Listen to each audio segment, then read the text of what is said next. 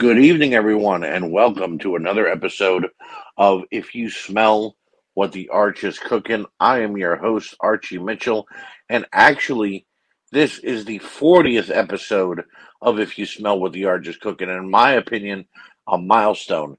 Some of you may know me very well, some of you don't know me that well at all.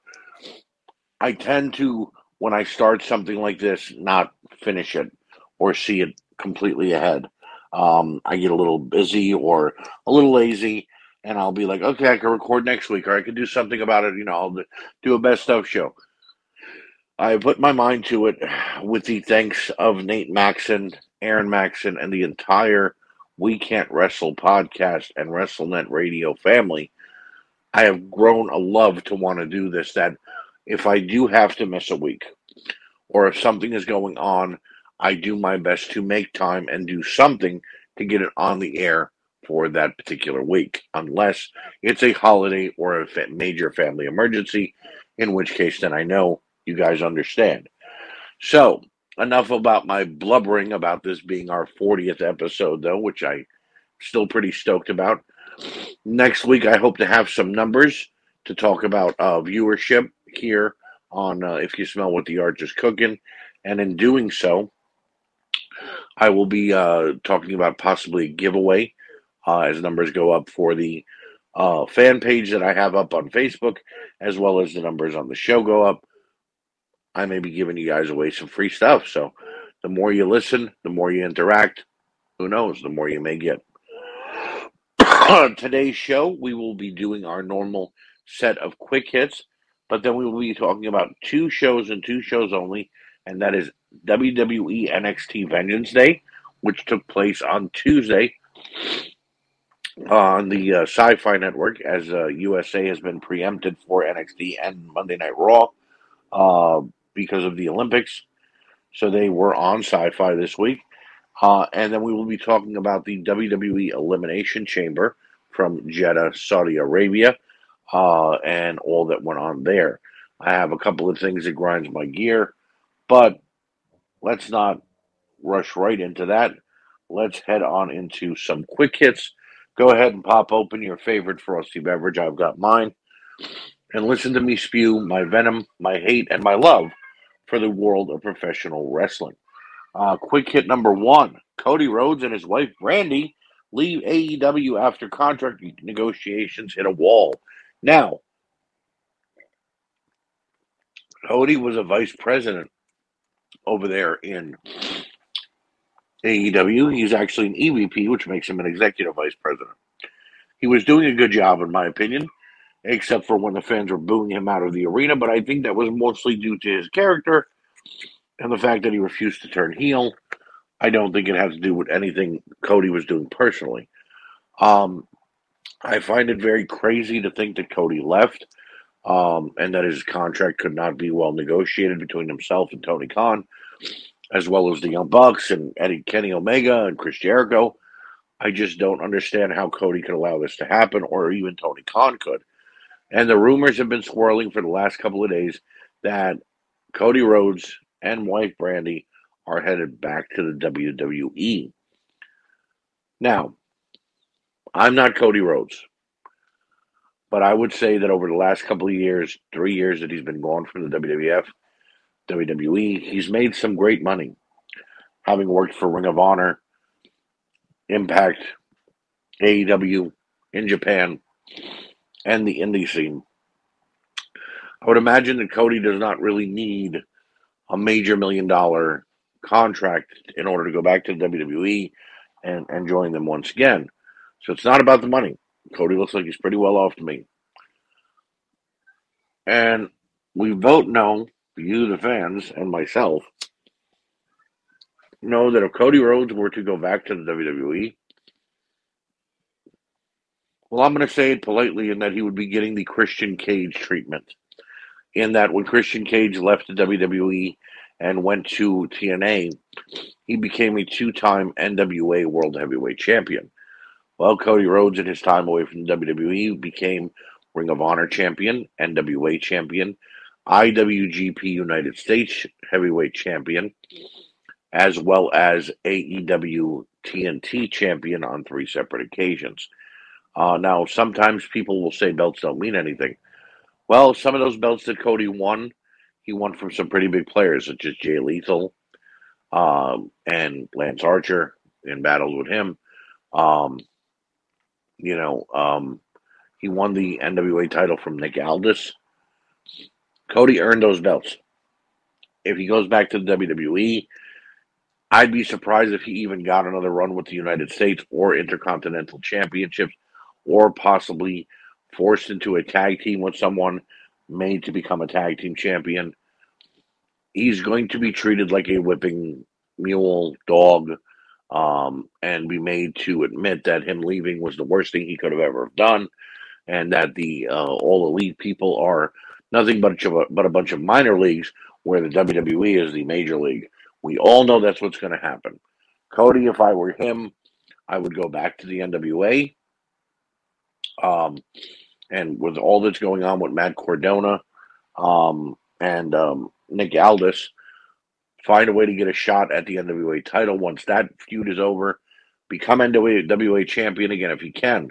Go back to Ring of Honor. Buy Ring of Honor, for God's sakes. Go back to Impact. Do something other than going back to the WWE.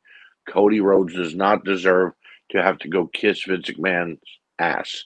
He does not need to go kiss Nick Khan's ass and then in 2 years possibly be uh, given his release because of you know all those budget cuts, because WWE is not profitable, right? So whatever does happen, though, I wish Cody Rhodes the absolute best. He is definitely a great wrestler. He is someone who has grown. He is someone that I enjoy watching. I love his entrance music, in that it is an ode to his father. And I just hope that Cody goes for a better landscape and a better place rather than money and heading back to the WWE because he thinks they're going to make him the next Drew McIntyre. Sorry, Cody. That only worked for Drew. I don't think it's going to work for you. Number 2, CM Punk and MJF at Revolution will have a dog collar match. It is only the second dog collar match in AEW history. The last time was between Cody Rhodes and Brody Lee, God rest his soul, and it will be one of the first dog collar matches in this century for quite some time. Punk cited that MJF wants to be Roddy Piper. Punk says that, well, he's Roddy Piper, and will MJF be his Valentine? And I have to say, I have seen both of these guys in street fights and in brawls outside of AEW, inside of AEW. They both know how to bleed. They both know how to fight. And I think it would be one hell of a matchup to see these two strap a dog collar on and go head to head. Their first match was really, really good. I mean, people say, well, there was outside interference. I don't see it. Wardlow didn't even touch Punk except for throwing MJF the ring. And MJF is a damn heel. So what were you expecting? Um, I am fully prepared to see Bloodbath and one hell of a matchup. So whatever the case is, AEW, take my money. I'm on board. I will be ordering Revolution, and I'll probably be reviewing it for the folks at home. I guarantee you we're in for a barn burner when it comes to Punk versus MJF. And number 3, WWE offers Stone Cold Steve Austin a match at WrestleMania. Now, there are rumors that it could be against Kevin Owens in a battle with the Stunners, in which that Owens may get the win in order to allow Austin to pass him the torch. And then there are also rumors that it will be against Goldberg, giving us the match that we never got in the 90s and we always wanted. Well, we also wanted Sting versus The Undertaker in the 90s. We, however, were happy not to get it in 2016 because we realized it would not be what we wanted.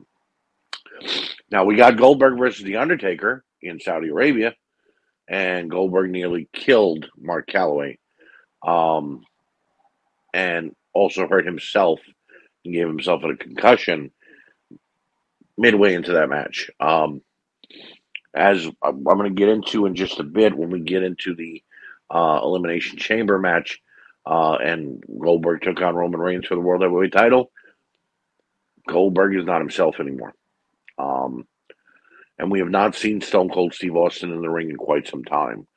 God forbid one of these guys gets badly injured, paralyzed, or does something to hurt the other one that they will regret for the rest of their lives. Um, Goldberg has already taken Bret Hart out. He almost took out The Undertaker. Maybe it's time to let the old Cowboy and Goldberg ride off into the sunset. In any case, if they don't allow Stone Cold to wrestle, that's fine. Allow him to be the host. Let him come out there, throw a stunner or two, let him get involved a little bit, drink a little bit of beer, and enjoy himself the way The Rock did, the way Hogan did, the way Flair has done. It's not needed for Stone Cold to ever come back to the ring. Let us remember him as the goddamn wrestling god that he was. And don't spoil it with doing anything that you're going to regret. You did it to us with Shawn. You've done it to us with Undertaker. You've done it to us with Goldberg. About the only one you can't do it to us with is The Rock, because The Rock is in still great shape and can still go. I don't want them to have a chance to hurt or tarnish um, Stone Cold Steve Austin, his legacy, or him physically. So maybe this isn't the best of ideas. But who am I? I'm just a guy doing a podcast. So, with that being said, let's go ahead and now segue into NXT Vengeance Day. This was a show on the USA Network, or rather the Sci-Fi Network, as I said before, because we were preempted. And it was to host some pay-per-view quality matches. Show started with a Toxic Attraction opening. These three women were texting each other about the evening that was coming up, Vengeance Day, and it was really well done. Seeing these beauties gossip on a video call was actually quite brilliant.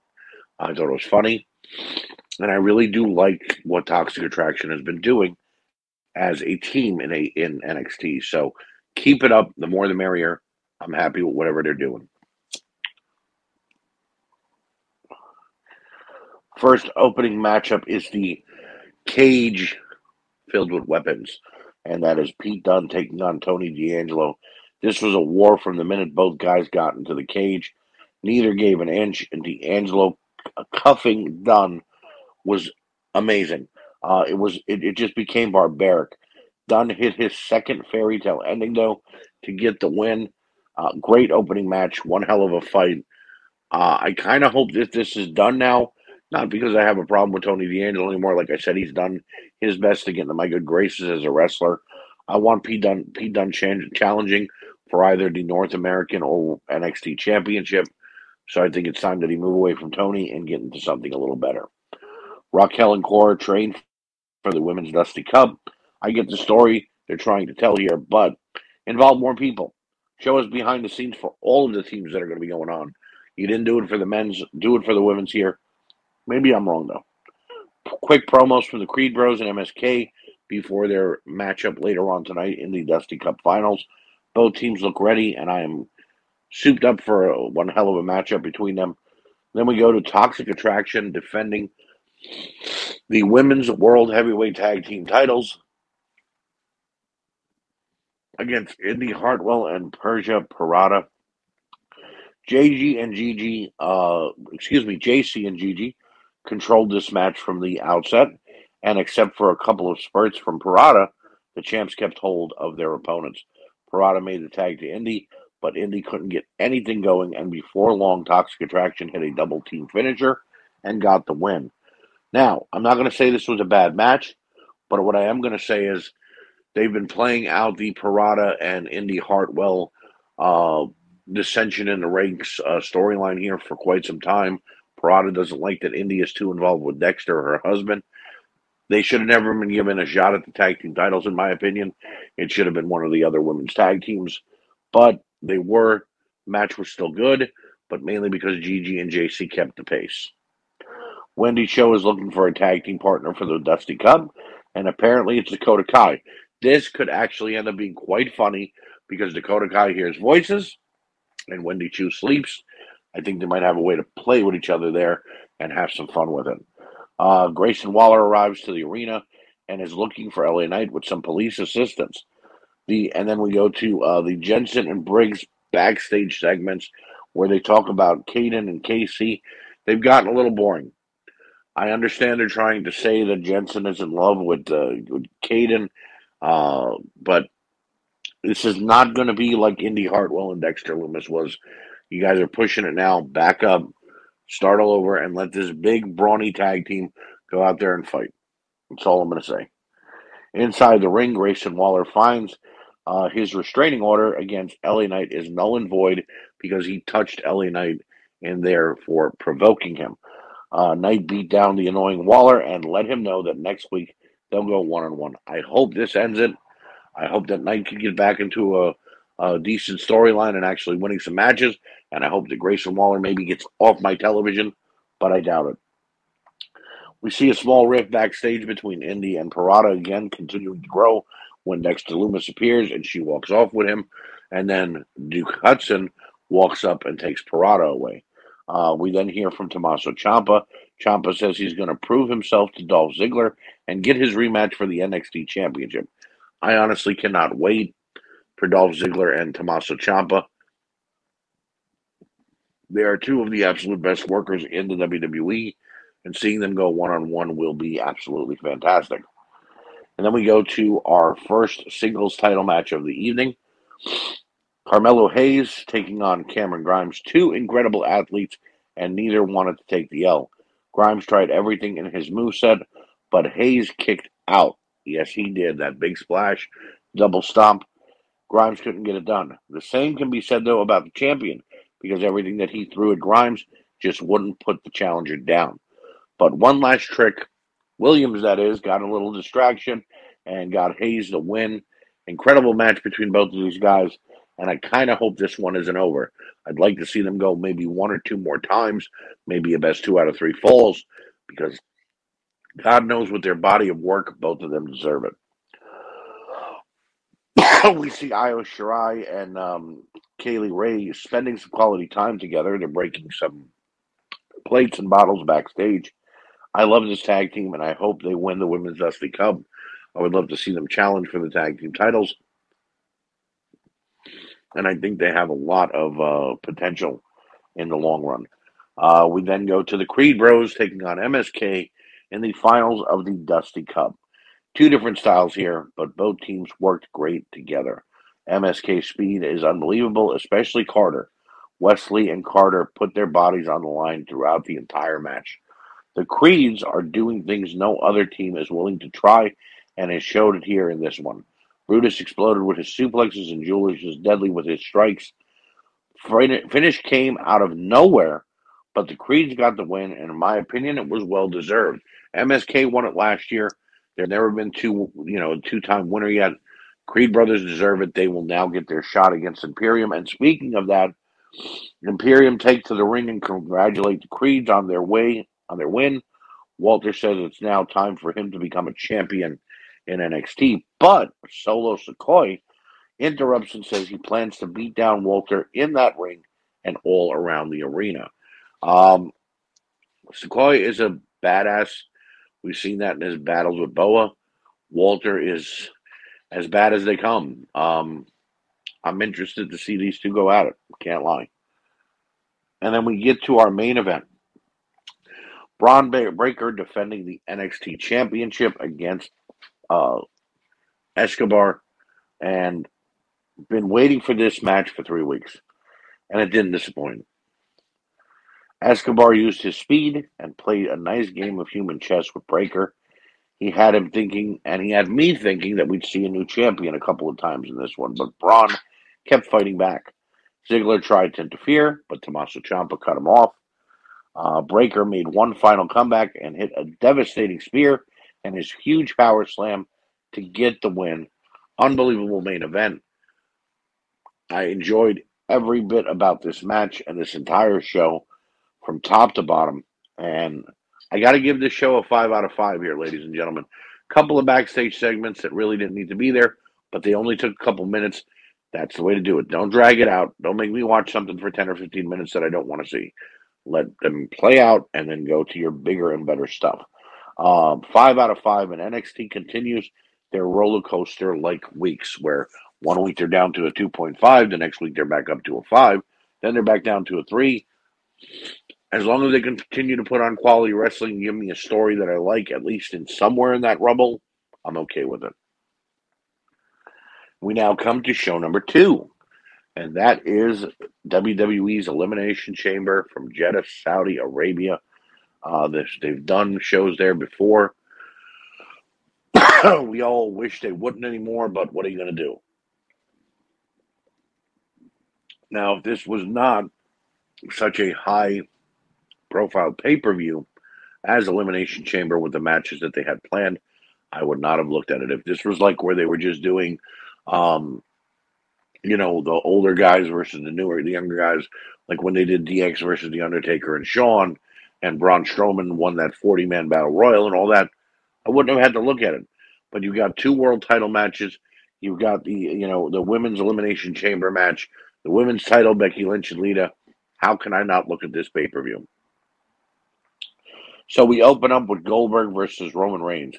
This is a standard Goldberg match. So if you missed it, it's okay. They battled on the outside, and then we saw a spear by Goldberg, a rock bottom by Roman Reigns, and a second spear by Goldberg. Reigns reversed the jackhammer into his guillotine submission and got the win in 6 minutes. It wasn't great, but at least it was short and sweet. Hopefully this moves Goldberg out of the way, and we don't got to see him for another 6 months to a year, if at all. It's then time for the women's elimination chamber match. All 6 women were highlighted and given time to be themselves and develop their characters in the match. Rhea and Bianca showing off their strength was incredible. Liv and Bliss were with some innovative offense, some new offense, and Nikki Ash just being herself. Definite highlights. Doudrop showed a much more sinister side, and Bianca Belair got the win after taking out Alexa Bliss. WWE proved that they can do long-term booking here because we are now back to Bianca Belair challenging Becky Lynch for the World Heavyweight Women's title. Back to SummerSlam, and now here we are at Mania. Well done here, WWE. Well done. We then go to Charlotte Flair and Sonya Deville taking on Ronda Rousey and Naomi in a women's tag match. I've grown a bit tired of the Naomi and Sonya feud, but the Rousey and Charlotte feud kind of helped it a little bit the last couple of weeks. Some decent action here, but nothing great. Naomi showed some good speed. Charlotte played the chicken shit heel to the T when she needed to, and Rousey destroyed Sonya Deville. Rousey and Naomi get the win. Not bad, but not great either. We then go to Drew McIntyre taking on Madcap Moss. I don't like the Madcap Moss character. I don't like the Baron Corbin character that he's playing currently with the jokes and the ha-ha-has and the pork pie hats and all that. But that being said, this was a stiff-looking match, and a couple of times I was wondering, is Moss seriously injured? He got in some good offense, but McIntyre was just too much for the comedian. And after kicking Madcap all over the arena, McIntyre hit the Claymore and got the win. I really hope this doesn't mean that we're now going to Corbin versus McIntyre for Mania. I hope they can get that done on Raw and maybe put Drew in a better feud. But it is what it is, I guess. From the world title to battling Madcap Moss and Baron Corbin. We then go to the women's title match. Becky Lynch taking on Lita, and Lita proved that she still has it because she went toe-to-toe with Becky for a little over 20 minutes. Becky hit Lita with everything she could, and at the same time, Lita hit just about every finisher in her bag of goodies. They kicked out of each other's finishers, though, and even pulled out a few new moves, but neither could get the job done. Becky missed a moonsault. Lita hit her twist of fate and another moonsault, and I thought it was it, but Becky kicked out. A manhandle slam later, and Becky got the win. Best match of the night, in my opinion, because you had 2 warriors actually battling it out tooth and nail throughout the entire matchup. Becky gets the win. She now moves on to take on Bianca. But congratulations to Lita, who proves that she can still get the job done in a one-on-one match as well. We then get a vignette for The Undertaker and him going into the Hall of Fame. And if there's one thing that the WWE does well, it's vignettes. This retrospect of The Undertaker was the best that I've seen and made me appreciate the dead man even more than I did before. He deserves to be going into the Hall of Fame. The question is who will join him and who is going to be the one inducting him. A lot of people say Kane, some say Vince himself. If it were me, I would have it be a list of his friends, maybe bring out the Godfather, let Kane be there. Just like when they said goodbye to him, let there be 3 or 4 guys on that stage that roast him a little bit, make fun, or tell a couple of stories each, and then let him come out and say his thanks. And then we go to a completely and utterly pointless segment. The Viking Raiders are supposed to take on, are supposed to take on the Usos for the World Tag Team titles. The Usos attacked the Raiders and left them laying. We never got a match, and I'm assuming this is scrapped due to time. I'm not sure. Whatever the case may be, though, it's just pointless. Why didn't we do this on SmackDown then? We could have saved this, saved flying 4 other guys over to Saudi Arabia, and, just went to the men's elimination match. But that's fine. We now go to the men's elimination chamber match, though. And AJ Styles, Seth Rollins, Austin Theory, and Matt Riddle did amazing throughout this entire matchup. We then saw Seth Rollins injure Lashley before he even got out of his pod by sending, I believe it was Riddle, if I'm correct here. Riddle threw him through the pod into Lashley. Lashley hit his head and then was removed from the ring because of concussion protocol. We later found out that Lashley has been dealing with a bad back injury and will require surgery that will leave him out 4 months, if not more. So Lashley had to be taken out of the match. They didn't want him doing any more damage. So Lashley is gone. We've got 4 men in the ring. Brock Lesnar is released, and Brock Lesnar mows down AJ Styles, Seth Rollins, Matt Riddle, and then murders Austin Theory off the top of a pod. Gets the 1, 2, 3. Your winner and new WWE Champion, Brock Lesnar. So he walks into WrestleMania as the WWE Champion with a guaranteed match with Universal Champion Roman Reigns, title versus title. We've seen it before, but never between these two. We've seen these two fight before, but never with this much on the line. So I guess we'll be talking about WrestleMania on both days that it is in detail. The whole thing with Lashley, we finally got the questions answered, but there were a lot of unanswered questions. It's like, why did Austin Theory have to die? Why did Brock have to destroy AJ, Riddle, and Seth? Why couldn't this have been an evenly placed matchup and then Brock still won it? Who knows? But I give this whole show a 3.5 out of 5. The 2 chamber matches were great, and Becky and Lita were incredible. But this was a show with some flaws, and it was not exactly the best of the best, but that's fine. It's okay. If you didn't watch it and you still want to go back and watch it, go ahead, because like I said, there are some highlights and some good moments. No reason for you guys to miss it. But if you did miss it, watch Monday Night Raw, catch some recaps, see what's going on, get some highlights off of YouTube. It'll be like you were there, folks. And now that brings us to my favorite part of the show, what grinds my gears. And I have 2 again this week because, well, there's some stupidity going on in the world of professional wrestling again. Shit that makes me go, what the fuck is going on? Number 1, wrestlers posting on social media about hurtful signs in arenas making them feel bad. Such as on AEW recently, there being a sign that says Adam Cole has a dad bod. That's just about one of the stupidest things I've ever fucking heard in my life. You're a wrestler. You're meant to be a tough guy.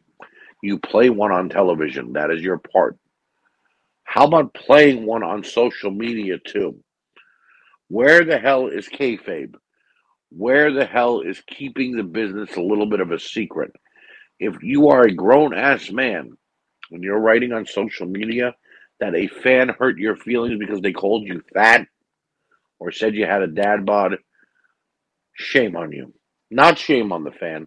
The fan plopped down anywhere from $25 to $300 in order to come and see that show. They've got the right to freedom of speech. They are encouraged to bring signs.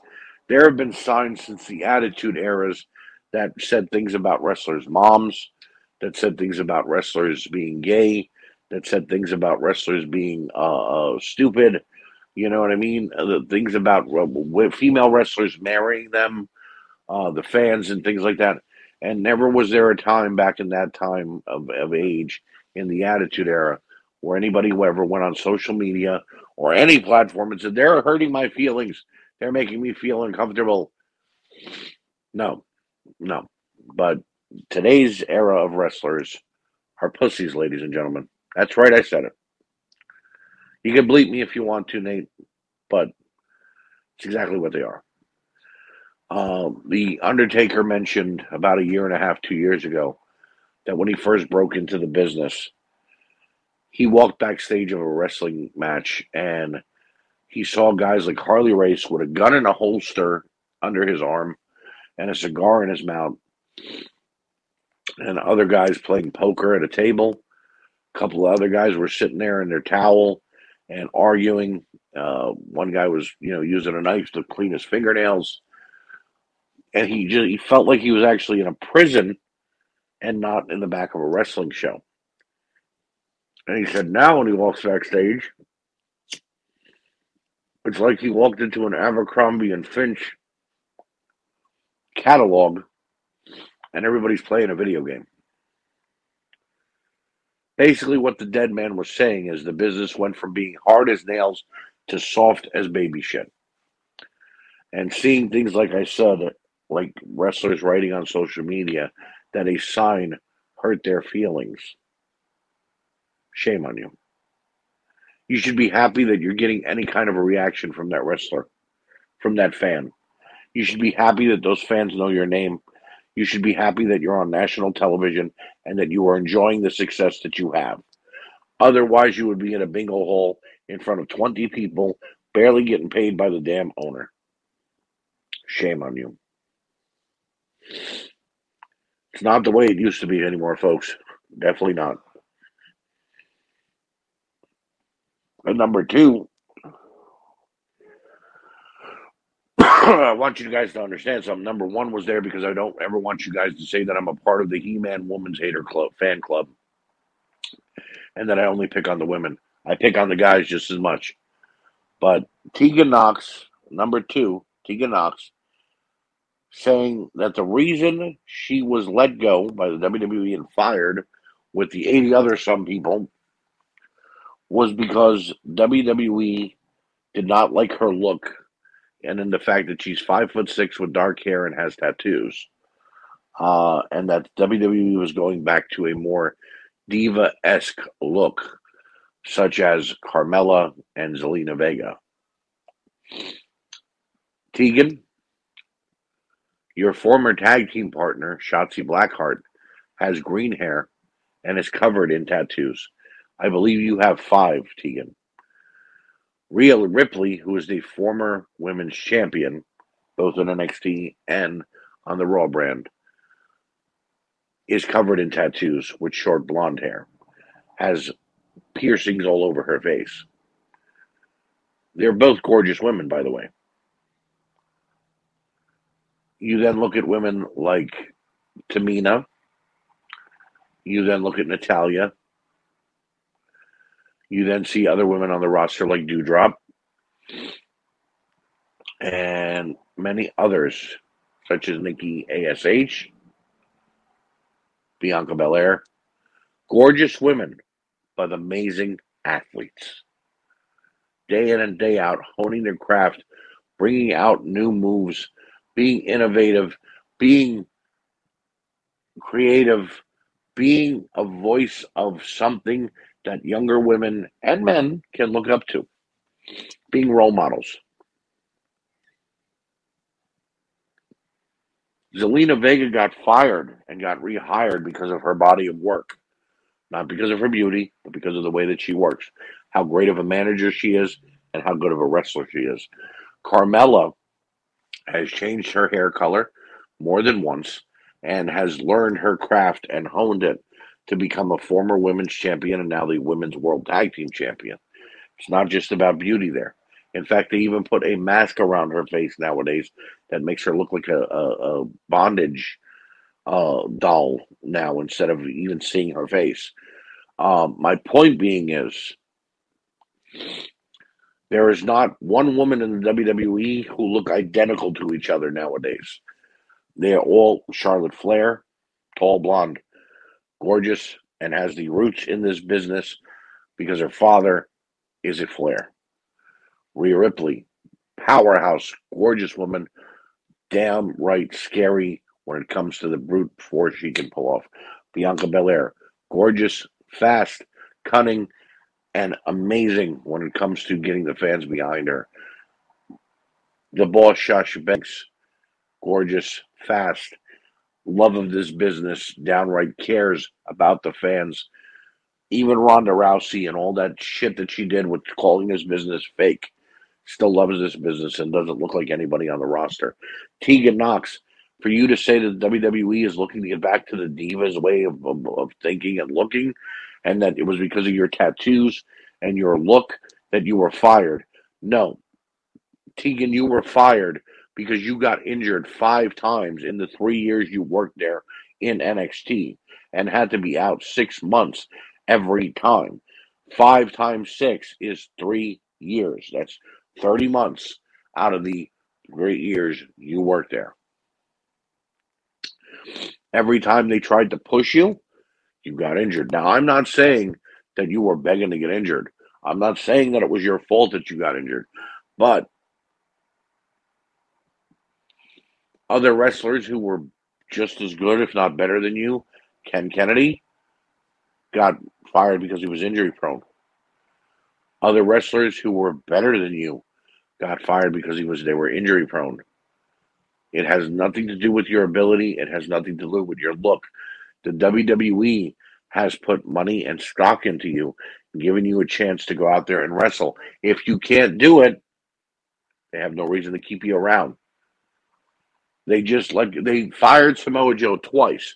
Why? Because in the time Samoa Joe was there, he was injured quite a few times. Now, you were a great wrestler, Tegan, when you were in the ring. They were pushing you in Shotzi, and then you got injured again. The same way you got injured before War Games, the same way you got injured when you and Dakota were being pushed in NXT, the same way you got injured after War Games the second year.